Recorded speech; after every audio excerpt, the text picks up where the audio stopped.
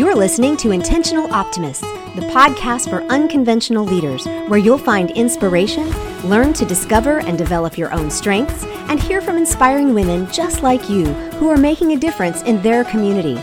Who knows, you just might find yourself stepping up as the next unconventional leader right where you are. I'm your host, Andrea Johnson, the original Intentional Optimist. Welcome to episode 98. If you worked remotely during the COVID pandemic shutdown, are you back in the office? Do you feel like your own productivity fared better or worse based on where you were? Well, believe it or not, studies show that working remotely at least part of the time, even just a few days a month, can increase your productivity by up to 77%. Less interruptions, fewer meetings, and increased accountability, yep, you heard that right, increased accountability, are just a few of the things that account for that giant number. I had a staff member who did not want to go remote during COVID do a complete about-face when she realized how much work she got done without people constantly stopping by her desk. Well, today's guest, Marianne Snow, has made it her life's work to help companies optimize productivity as a remote work and distributed team leadership expert. Her two companies, Sophia and the Remote Nation Institute, address both sides of the equation: the company structure, leadership, and technology, and educating and building the skills of the employees. To say I was excited to have this conversation is an understatement, and I can't wait for you to listen. It's packed with leadership wisdom, practical guidance, and even an option for you if you're tired of being told to, quote, come back to work.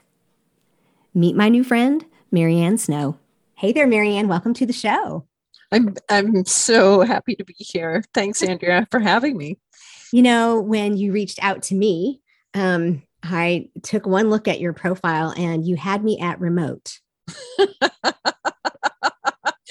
Well, I was going to say one has to be a bit of an optimist, I think, to be a long-term remote professional, and so that was what immediately drew me to you.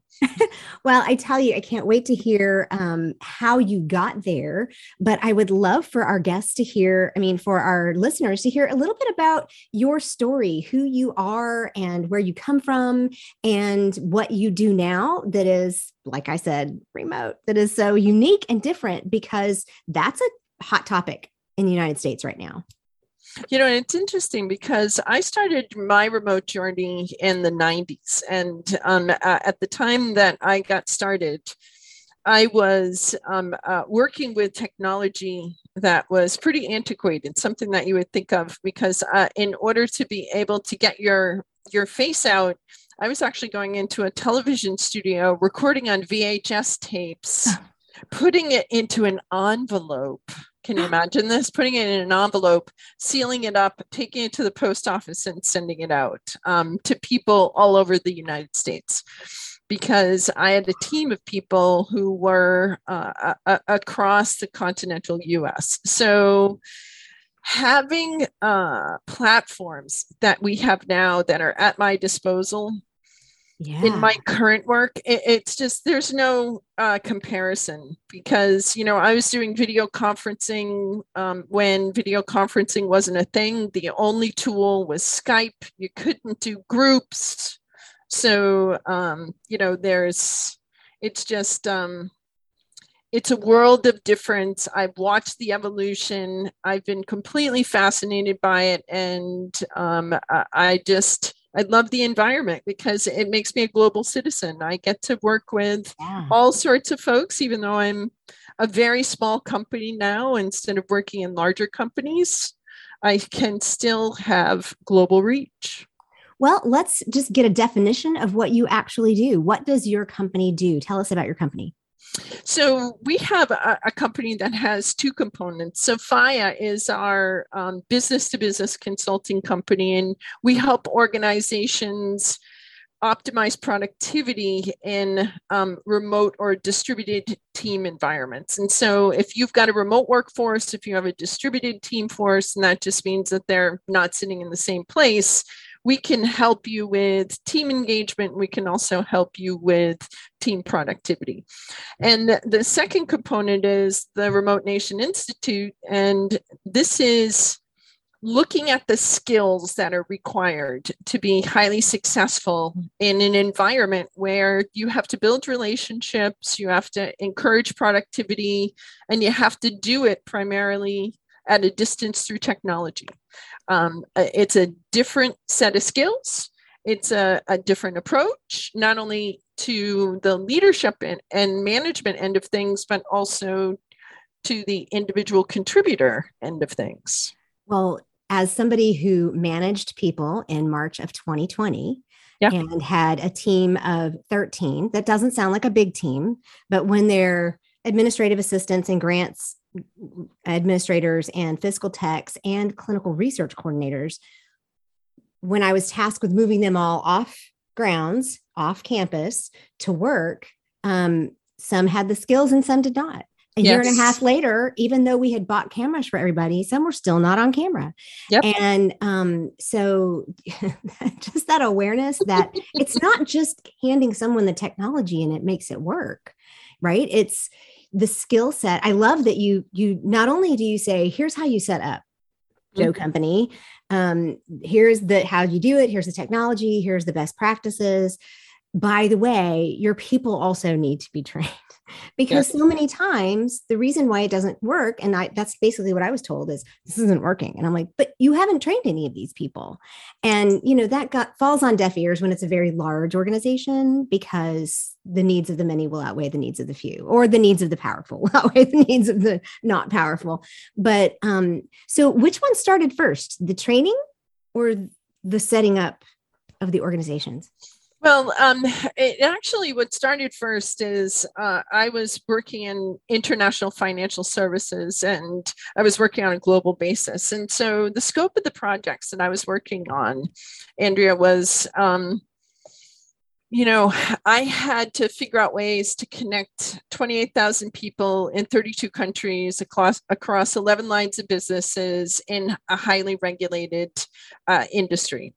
And so not only did I get exposed to technology that was coming into the market early, and I was working with Microsoft's SharePoint team, as Microsoft was simply a beta version at that point. So they weren't even a full-fledged promoted product.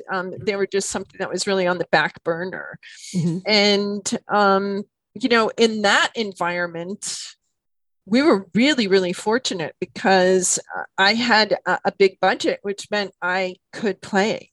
I had a lot of opportunity to really kind of think about, what can we do if we have the capital to be able to invest in an infrastructure? And what does that infrastructure look like? So it really started in, as I mentioned, the 90s, the 2000s, and I was in a corporate setting right up until 2009 when, during the financial crisis, they were defunding all of the really fun projects that I was working on that were the things that could actually make the future better, right? Right. And so we had not only been setting up the infrastructure and the operating models, but we also launched a global learning university that was serving the needs on the education side. So we were really looking at it. My team and I were looking at it holistically. And when I left in 2009, and I really left because all the fun stuff was going away. So I said, geez, this is the rise of digital media. What's going to happen next? So I left corporate America. I went into higher ed, and for 3 years, I taught digital media marketing, digital media business, and was really at the vanguard of what was happening with the new technologies that were being introduced. And that was just, I had so much fun. It was just amazing. So how did you go from being like completely immersed in this whole digital technology to my understanding is that you started doing research on how teams needed to work remotely, and what kind of transitioned you into that. This is how we're going to make my own company and meet the needs of, I'm going to assume, smaller businesses. Not necessarily. I mean, Really? we work with Toyota. We work with Novartis. We work with national insurance companies. We work with healthcare centers. We work with financial services. We've worked with international energy companies. Okay. But we also work with small nonprofits. We work with school systems. We work with, you name it. So this works across the board. Across the board. The principles, imagine that, universal principles. Universal principles. And think about it, because if you work in a very large company, the likelihood that you're going to sit in one place, right? I think the biggest thing, Andrea, is if you put it in the context of large organizations don't sit in the same physical location. And that got me really thinking about, how are we defining remote work, right? Remote work is not work from home. It is really, we've come up with a standard definition, and it comes down to three things. Remote work has to do with, you're not co-located. You're not sitting in the same physical space at the same time. You tend to work towards a shared goal, but you're going to do most of your communicating and most of your work through technology.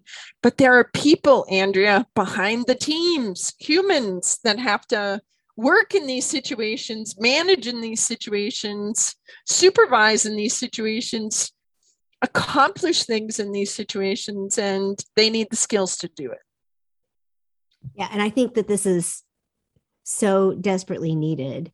And I am so excited. I get to talk to you, who's actually doing this. So clearly this is something I am passionate about. I mean, famously, this is the reason I left my corporate job. Because after having success in doing this and knowing full well that I could manage my team and that my team could manage well, in a situation where literally there just isn't enough room, right? I mean, you were in the Boston area, or are you still? I mean, I'm in Providence, Rhode Island. I was based in Boston, but now I don't have a commute. It's nice. Well, but I was in Baltimore for years, and now I'm in a smaller university town, but space is limited, right? When I was at Johns Hopkins, it was like constant, just gobbling up pieces of the city, looking for more place to put people, because you want a university like that to grow. You want institutions to grow, but with no space, and telling people we don't have space to put anybody, it's like, we don't have space to put faculty members, let alone staff. Right. But yet you have to come back on grounds. And it was basically, it wasn't actually said straight out, but it was almost, or lose your job, or find someplace else to work. Right. And I read between the lines and said, okay, well, I can do that. I've been kind of figuring out how I could do that anyway, but that was my thing. So for me, championing this whole idea is really, I think, is important. And I think I love that this is the way that you've chosen to make a difference in the world. And you clearly are a leader in this area. So let's actually talk about some of the aspects of leadership that it takes to do stuff like this, because you shared some really interesting things with me. I have a wonderful questionnaire, and I never know that I ask guests to fill out. And I've gotten everything from so-and-so's assistant filled it out, and I don't know how to answer these questions, to like tomes. And so some of them are just really, really helpful. And one of the answers that you gave is that you've never been a command and control type of leader, but you ask people to stay curious and keep learning. Is that like a basic concept in the way you teach in this Remote Nation Institute? It is, because we've developed some really fundamental principles around an accountability cycle, which requires everyone to assume adult responsibilities. And whether we're talking about... Should we have to say that? Yes, I guess. Adult And I think that's an important concept, because, And I'll give you a very interesting experience I just had. I went to my first in-person networking event in support of a friend of mine, and I walked in, and it happened to be, the majority male, and the testosterone in the room was off the charts. And part of that was, now we're together. Now we can visibly show each other who's the big cheese and who's not the big cheese, who matters and who doesn't matter. And I was amused by it, because part of what happens when you're working in distributed teams is everybody's got to take accountability for themselves. And that means that collaboration has a different focus. That means getting the work done becomes the focus. Right. And now you're going to evaluate based on performance, as opposed to some of the other measures that are used in an office. Right. Yeah. So, our accountability cycle is set up where it starts with very practical steps. What do you expect of me? And what can I expect of you? And then once we've set expectations, then how are you going to hold me accountable, as my boss? But how are you going to hold yourself accountable to what you told me you were going to do? And now it's shared responsibility. So how do we elevate people's ability to have resilience, to be their best selves? And once you do that, then things like, is it necessary that we work 9 to 5? Or is it okay if I take my dog for a walk? Can I come on Zoom and have my kitty cat and my kid on my lap at the same time? And, ironically, I think that COVID allowed us to be able to bring our personal selves. And I thought it was interesting because, I mentioned I've been doing this for a really long time. I've literally interviewed people all over the world who have engaged in this type of work for extended periods. And the majority of the world has actually been on board with this stuff long before the United States has. And frankly, the plain fact is that when it comes right down to it, people who are successful at remote work tend to give people the benefit of the doubt. Yes. People who live in an office who tend to look at things in relation to, if you're out of sight, you must be not screwing working. Off. Yeah. Right. Mm-hmm. And they tend to over romanticize the office because they assume line of sight equates to productivity, which we know it doesn't. Mm-hmm. And we also know that people who are going to fool around in an office are going to fool around at home. Right. So it's like, so if they're working hard at the office, if they're working hard at the office, and that's what I found is that my staff, we're all basically good, hard workers at the office. Yeah. So what I discovered was that they were putting in more hours at home because they were like constantly looking over their shoulder, concerned that somebody was going to think they were goofing off. And I'm like, you have to turn off your phone. I'm answering phone calls at 10 o'clock at night. Why? You wouldn't do that if you were at the office. I know, but I'm like, no, turn it off. Right. And so I literally had conversation after conversation with the people above me about the simple fact that if you don't trust them at home, why do you trust them at the office? And it turns out they didn't trust them at the office either. And which is crazy because you could actually see that things were happening and getting done. And so how do you work with companies? Well, let me rephrase the question. Do any companies come to you who are interested in making the remote working or hybrid working, whatever situation better, but just are desperate to have a better mindset about it? Or are they all just like sold and they just want your help to get it done? It's interesting because not everyone is our client. And True. I think that that's really important that you understand that we work with folks who see the value, right? Okay. And they are trying to move their teams to a better place of productivity and also maintain engagement long term. So I'll give you a specific example. We work with a national insurance company that tend to be very people oriented. And we've been working with them on special projects for years and years and years, and they've never thought of themselves as remote work. They thought of themselves as kind of a distributed team model because they're national. Mm-hmm. We started working with them because they were consolidating offices, and when they consolidated offices, that meant that a boss was going to be in one place, an employee was going to be in another place, and that was a problem they didn't know how to handle. So we were actually working with them on that.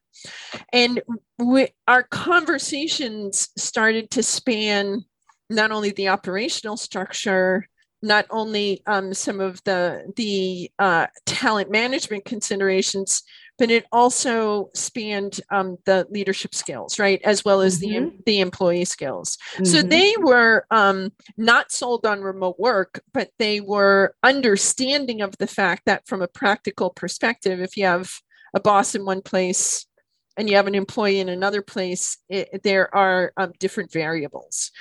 And we worked with them for 2 years without ever saying the word remote work until COVID. That's impressive. And because we just talked about distributed teams and we talked about things that were relevant to them. But when COVID hit, we took all the principles, all the work that we had done, and they sent 4,000 people home in less than 3 weeks. Mm-hmm. And they never skipped a beat, Andrea. Yeah. Mm-hmm. Productivity wise, all of this sort of thing. And now they're struggling with the fact that their people don't want to come back to work. And many employers are struggling with this. And here's the thing. The thing is that trying to force people back into the office after they just spent 2.5 years being productive, being effective, when all the social structures were gone, when they had to homeschool their kids, when going to the grocery store was hard, when daycares were down, and now you're telling me you don't trust me? It's insulting to your best employees. Thank you. And you said the phrase that just literally sets my hair on fire. You need to come back to work. And I'm like, are you saying that none of us have been working? Right. And you know, they would always, but that's not what I meant. I mean back in the office. No, you said what you meant. You know, and so before we move into, because you already touched on it, specific leadership stuff, but before we move into that really quick, what about these bigger companies that are hauling all these people back in? I mean, even Elon Musk is like hauling them all back in. It's just, of all the people in the world, I don't know if we can speak to any of that, and we probably don't have any bounds, you know, we need to stay in our lane, but the big companies that are doing this, that have access to all this technology, and if they can send somebody to the moon, why can't they understand that people can work remotely? I don't understand. And I think it's really difficult for the people sitting in the desk that they've curated for the last 2 years at their house. How do we understand that? How do we reframe that?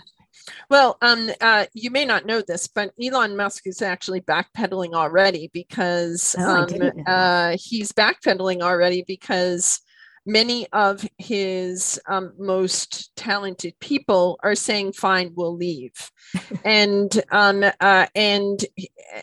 so appreciate that, that if you've got leadership that is going to stake out a position without strategically thinking about the implications and tying it to what's happening in the world today from a talent management and talent retention point of view, then here's what's going to happen, Andrea. What's going to happen is big company, small company, you force people into a situation. You're either going to turn them into bad employees, bitter employees, or you're going to force them out the door. And that's absolutely fine, because I've got a portfolio of clients that will hire you in a second and do it with flexibility and value you. So that was my next question. So fine. My clients, my folks, my tribe in my community will eat your lunch and, appreciate it will have impacts long term. Okay. So y'all listening here, if you're not happy with your current situation, Marianne's information is in the show notes. And she has a posse full of clients that are looking to hire people that want to be productive, that want to make a difference, that are willing to be flexible. Is that fair to say? Absolutely. So y'all go find. So I used to say, I'd love to leave my job as the Pied Piper and just take all these people with me. And, I'm not a W-2 worker anymore. That's just not who I am. I've realized I'm an entrepreneur, but there are plenty of people who would follow a Pied Piper to another W-2 that would actually do it for them. So I have cold chills all over me just because this is some of the best news I've heard in a really long time. Sometimes we just don't know what questions to ask or where to look. So we're going to send them in your direction. Yeah. And I actually have a book coming out at the end of September called The Remote Work Handbook. And it not only from a business perspective, if you're a business owner, it talks to you about how to set up the infrastructure, some of the just the practical factors. It also talks about the operating model, talent management, and the accountability cycle that I mentioned to you earlier. Well, we will most certainly be interested in helping you promote that book. Yeah. Like I said, you had me at remote. So let's shift gears and let's go way back to Marianne and your earliest as a leader, because, you even said you're not really a march to my order or march to the beat of my drum kind of leader, but you are clearly a leader, especially in this kind of interesting field, and you help other people develop leadership skills. So when you talk about or look back at your earliest leadership memory that could explain kind of how you landed where you are today, what do you think of? Well, I can take you back from day one. I'm the oldest daughter of 5 children. So I was immediately tasked with, sub-parent responsibilities, right? The adjunct parent responsibilities.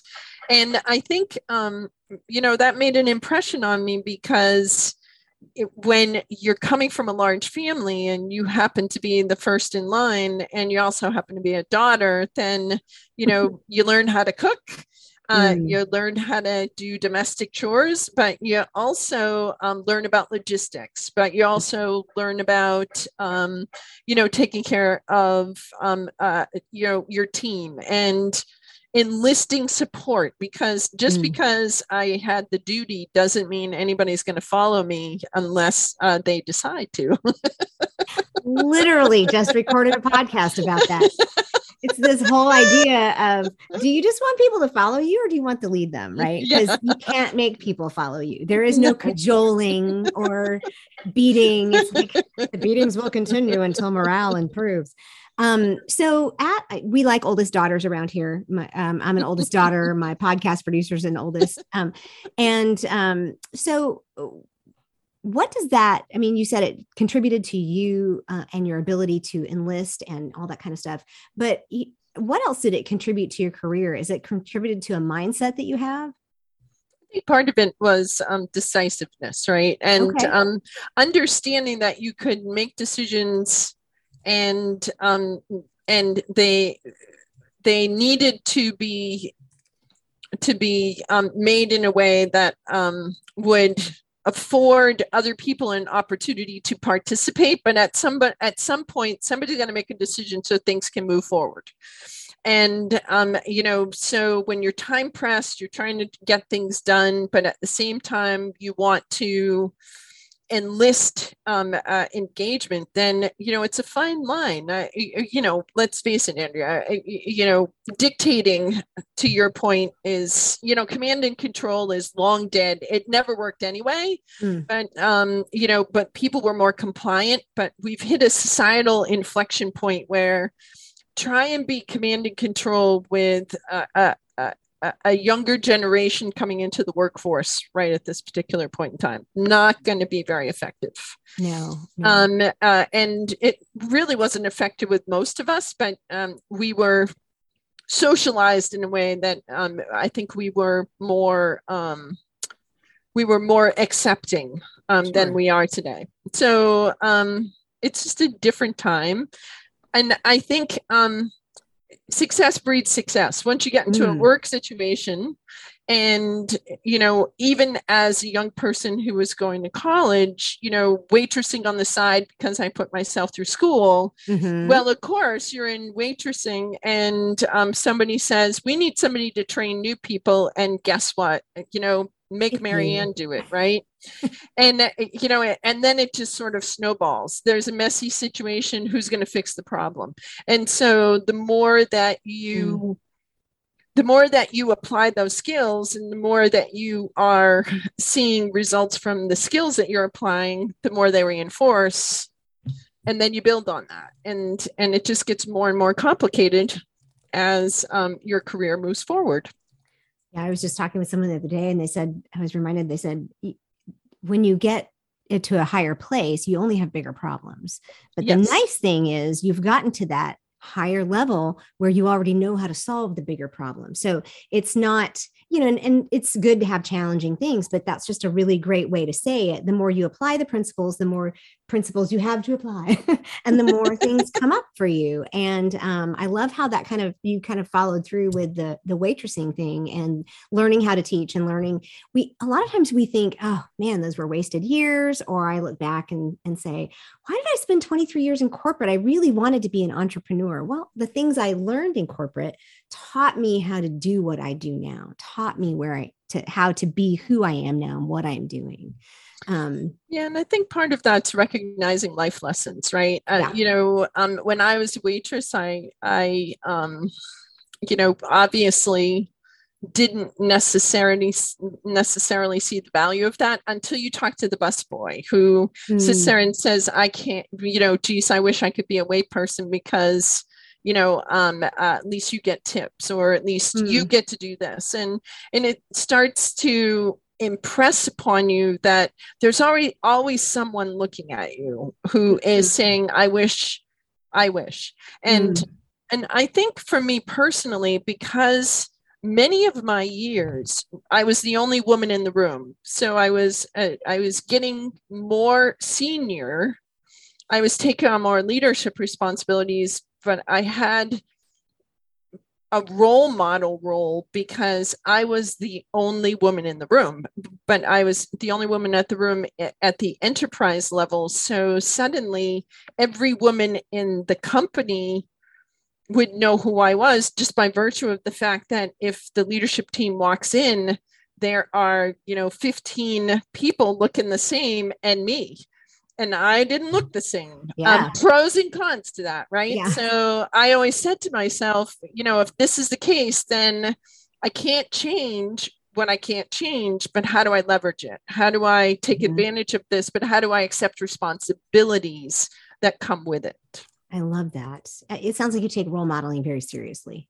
I learned that from a very young age. People watch what you do. And yes, I think it's really important because I think that if you are fortunate enough and smart enough to move forward, then appreciate you have a choice. You can do it in a way that provides a good avenue for people to follow in your footsteps, or you can take on a different role. And I know that I've had plenty of bosses who've taught me things in a negative way, but I prefer to be the person who says, rising tides lift all boats. I literally used that quote in my last podcast. Yeah. Well, seriously. Well, and that can be applied in so many ways. But I love that You have a choice when you're in that kind of role to provide an avenue for others to follow. I love that. Because, it's like we want to say people want to follow in our footsteps. But when I think of avenue, I think of a beautiful tree lined street that's smooth and that a 14 or 15-year-old could learn to drive on, and because it's wide and there's no cars and it's easy to walk down. So I appreciate the wording that you use there a lot. And that beautiful picture, at least it's the picture created in my mind. So, as a leader, I'm sure you have one of these because you seem very intentional and very thoughtful, but almost every leader has some kind of a principle that they operate by. Do you have a principle that kind of helps you stay in this bigger place of service on a daily basis? I work with a plan, but I work with an eye to the future. And so I am saying to myself, if I'm going to act in a particular way, how does that contribute to forward movement? How does that contribute positivity to the circumstance?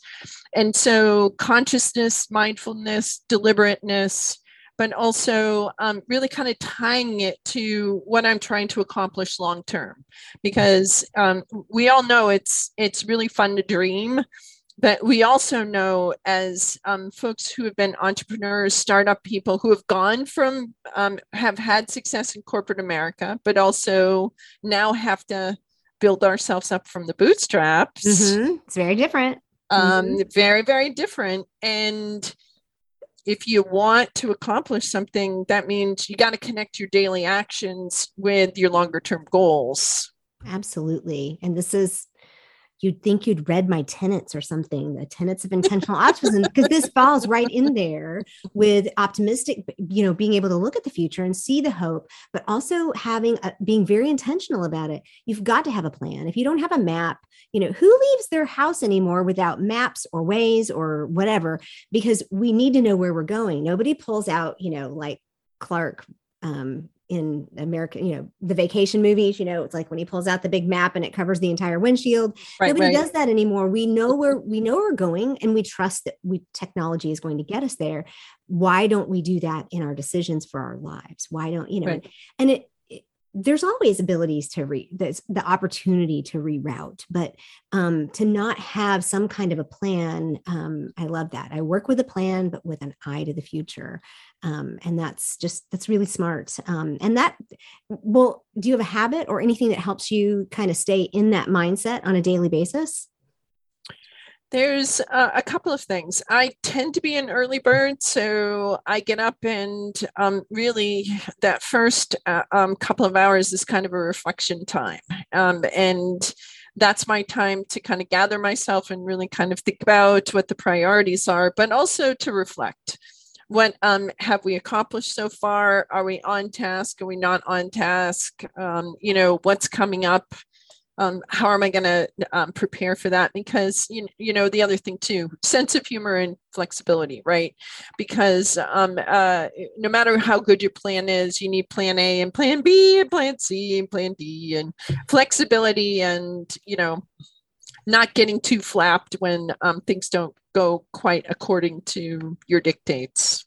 Absolutely. Being able to be, in the product and project management world, being agile, right? It's like being able to take feedback at regular intervals. And with you doing that daily reflection, I do much of the same. I do it on a daily basis, on a weekly basis, monthly, quarterly. And then, because otherwise I know myself. I could get completely lost in the clouds. And as an entrepreneur I am still in my first year of getting everything completely launched. It's so easy to do that.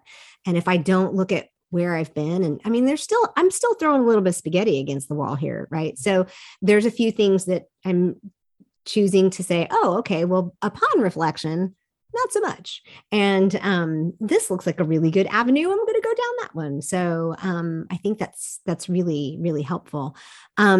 So as we start to wrap things up, in our world, it's very easy for people to talk about red flags, things that if I had seen that red flag, and boy, we've done that before. If I had seen those red flags, we would never have whatever, right?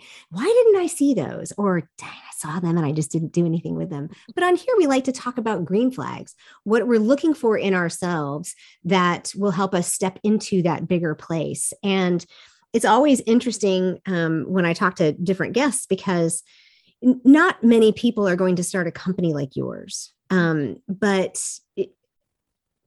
figuring out which kind of green flags we want to share, because I want people to be able to look at, oh, this is the type of personality I have that makes it easy for me to do X, Y, or Z. Mm-hmm. What have you got for us, do you think? There's a couple of things. I think, staying curious and accepting that you can't know everything, really kind of battling against perfectionism in the sense that we live in a really complicated world. And if you're going to make it today, you need to accept your own skill sets and bring your skill sets to the table, but be confident in your skill sets, even though you don't know everything, which means, and I can give you a very specific example. So recently I was fortunate enough to become part of a group of people who will be doing a project with NASA. And I don't know anything about NASA. I've never been on a rocket ship other than, maybe in my, imagination somewhere. And so now I'm coming to conversations with vocabulary, with different contexts than I've ever seen before. And it's really easy to get overwhelmed. But, if I got overwhelmed, then that means I'm going to go into that circumstance shut down. I'm not going to be open to learning. I'm not going to be curious about things. I'm not going to focus on my skill sets or my skill set. I will apply them appropriately to this circumstance. Mm-hmm. And not get overwhelmed by the fact that there are lots of things I'll need to learn along the way, because I have a track record of success. I need to bring that track record of success with me and not be intimidated by new contexts. Oh my gosh, that is so important. And even just this shout out to anybody who wants to leave their I must be in the office kind of job to remote work. There's still plenty to learn there.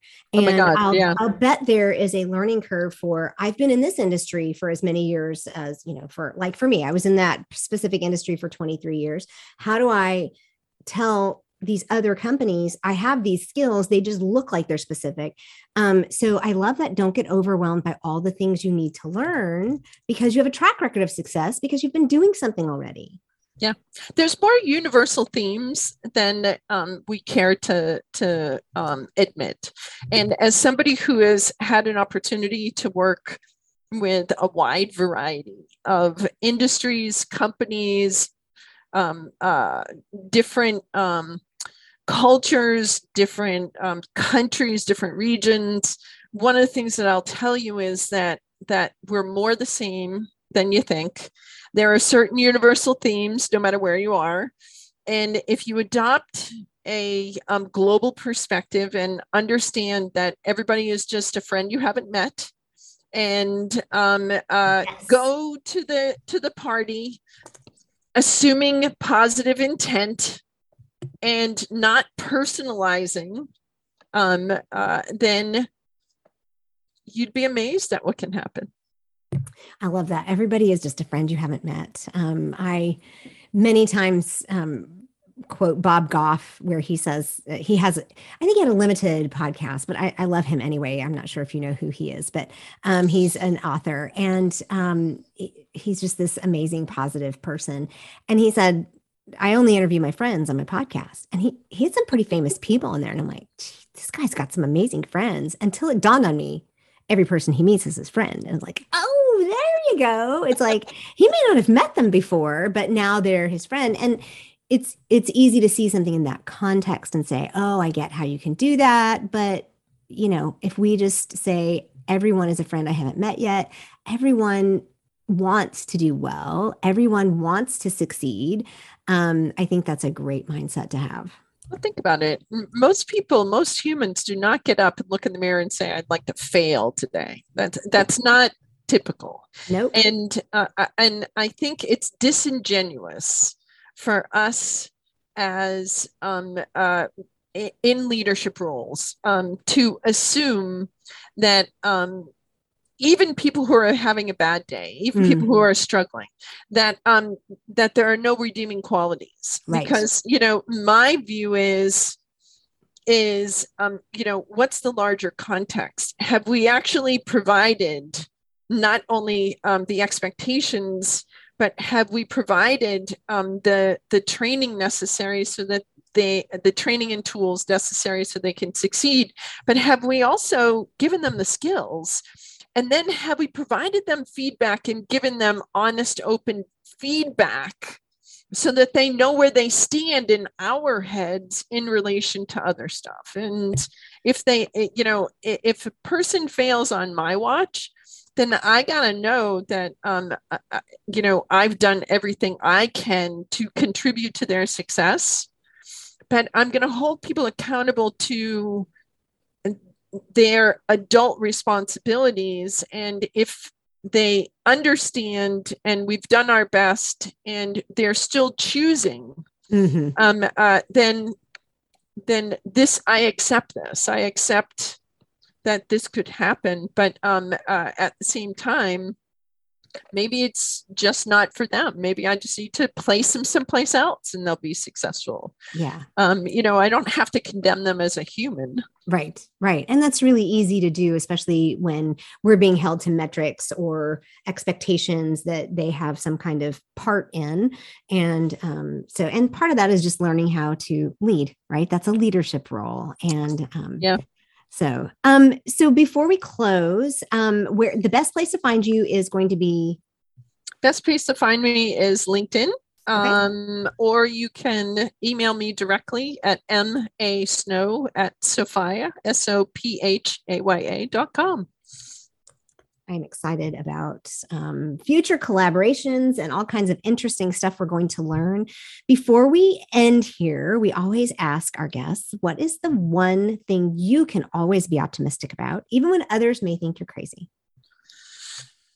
Oh, gosh. I think the one thing that I can always be optimistic about is in the darkest times, there is something that you can see humor in, right?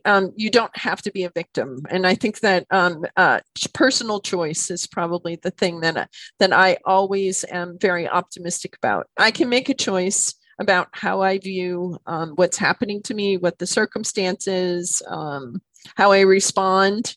And I have full control of that. There are many things I have no control over, but that's something I can control. So on the heels of that, were you a jokester growing up? I mean, I see you, I hear you giggle and I hear you chuckle. So how does this humor showed up for you? Or is it just being able to see the humor? And I was really very fortunate because I have a partner who he's more of the jokester in my family. Okay. But I can appreciate, and I may do the logistics, and I may be the person who is keeping us on track, but he's the one making sure we have fun along the way. Oh, that's great.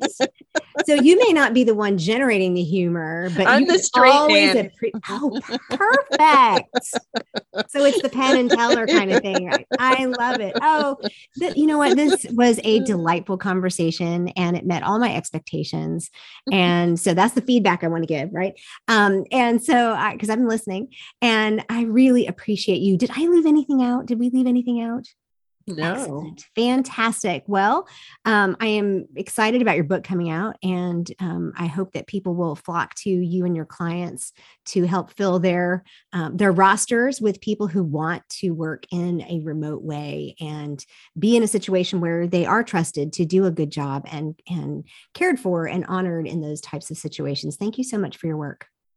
Well, that was, you asked what the inspiration was. That was the inspiration. I saw really, really talented, amazing people. I had them on my team. I had them as colleagues. I felt that way myself. And They were always undervalued. And I kept saying to myself, this is an untapped resource.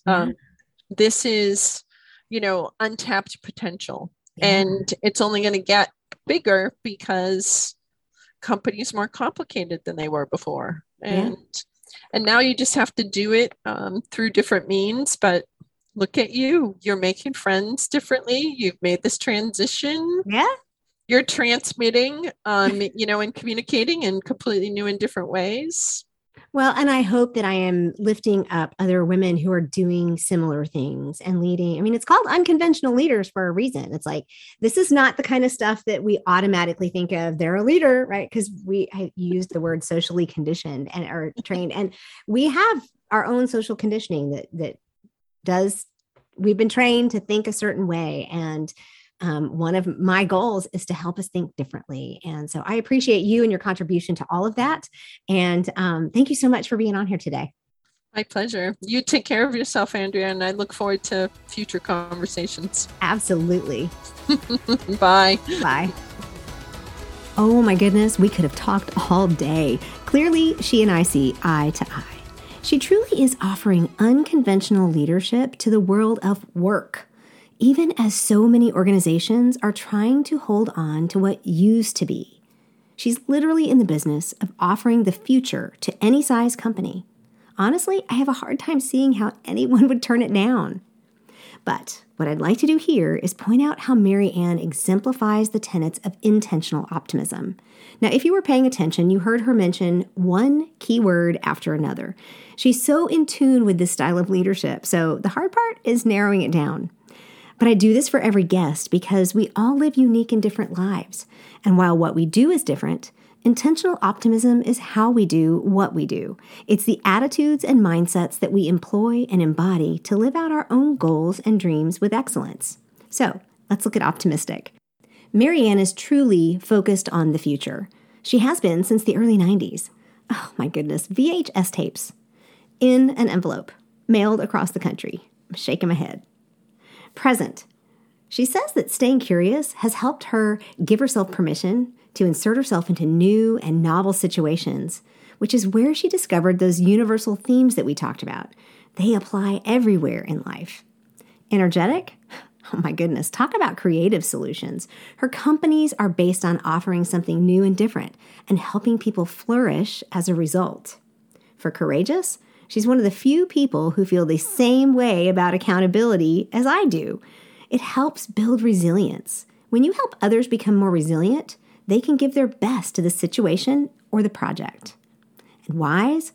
She knows that what she does isn't for every organization, but she curates respect by modeling what she believes will help in the future.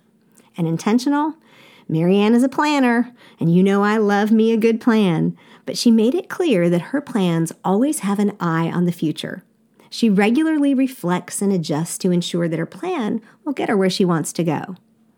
Mary Ann is unconventional in her leadership because her passion to offer a different, yet more productive work model for any sized organization is a reflection of her core values of things like curiosity, the value of a good team, and positivity, which make her a great role model for women who want to make a difference in their work and career, even if they're the only woman in the room. Unconventional leaders lead at every level, in any area, using their unique gifts. Now, what aspect of Mary Ann's story inspires you? Is it that she has always worked on the cutting edge? Maybe it's that she truly understands the value of every position she's been in because she understands that somebody's always looking at her thinking, I wish, right? Is that the kind of leader you want to be? If so, let's chat. If you need a greater understanding of your own strengths and skills, or just a gentle accountability group to keep you focused on your own plan with an eye on the future, all my information is in the show notes. So hop on my calendar for a 30-minute consultation and let's get you a strategy in place. Are you ready to work in a more remote or flexible way? You need to take her up on that. She gave out her email address on the air, and all her contact information is in the show notes. If you'd like to hear more from her, she and I will be live the week this episode airs on my guest speaker series. The YouTube channel link is in the show notes, so even if you don't catch it then, you can catch it on the replay. Of course, gifting us with a 5-star rating and review will help other women find this podcast. But even better, share it with that friend you know needs to hear this episode. Until next time. Hey, thanks for spending your precious time with us today. If you love this podcast and find it to be uplifting and helpful, follow us or subscribe, then please take a moment and leave a review and one of those amazing 5-star ratings. You can also snap a screenshot right where you listen, share it to social media, and tag me. This helps others find us and will have an even bigger impact. If you're curious what it would be like to work more closely with me, or to step up as an unconventional leader yourself, schedule a free discovery session and we'll chat. But maybe you're an entrepreneur looking for a support team. I'd like to personally invite you into my collaborative community, Launch from the Beach. It could be just what you're looking for. All of my contact information and all the links are included in the show notes. And don't forget, you can always connect with other intentional optimists in our Facebook community. You can follow my Facebook or Instagram page, or even connect with me on LinkedIn.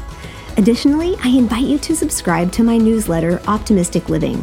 It's good stuff delivered straight to your inbox on a not-so-strict schedule, but always from the heart.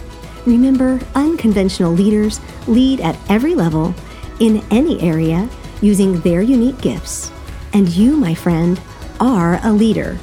You are the future of leadership and the role models for future generations. Until next time.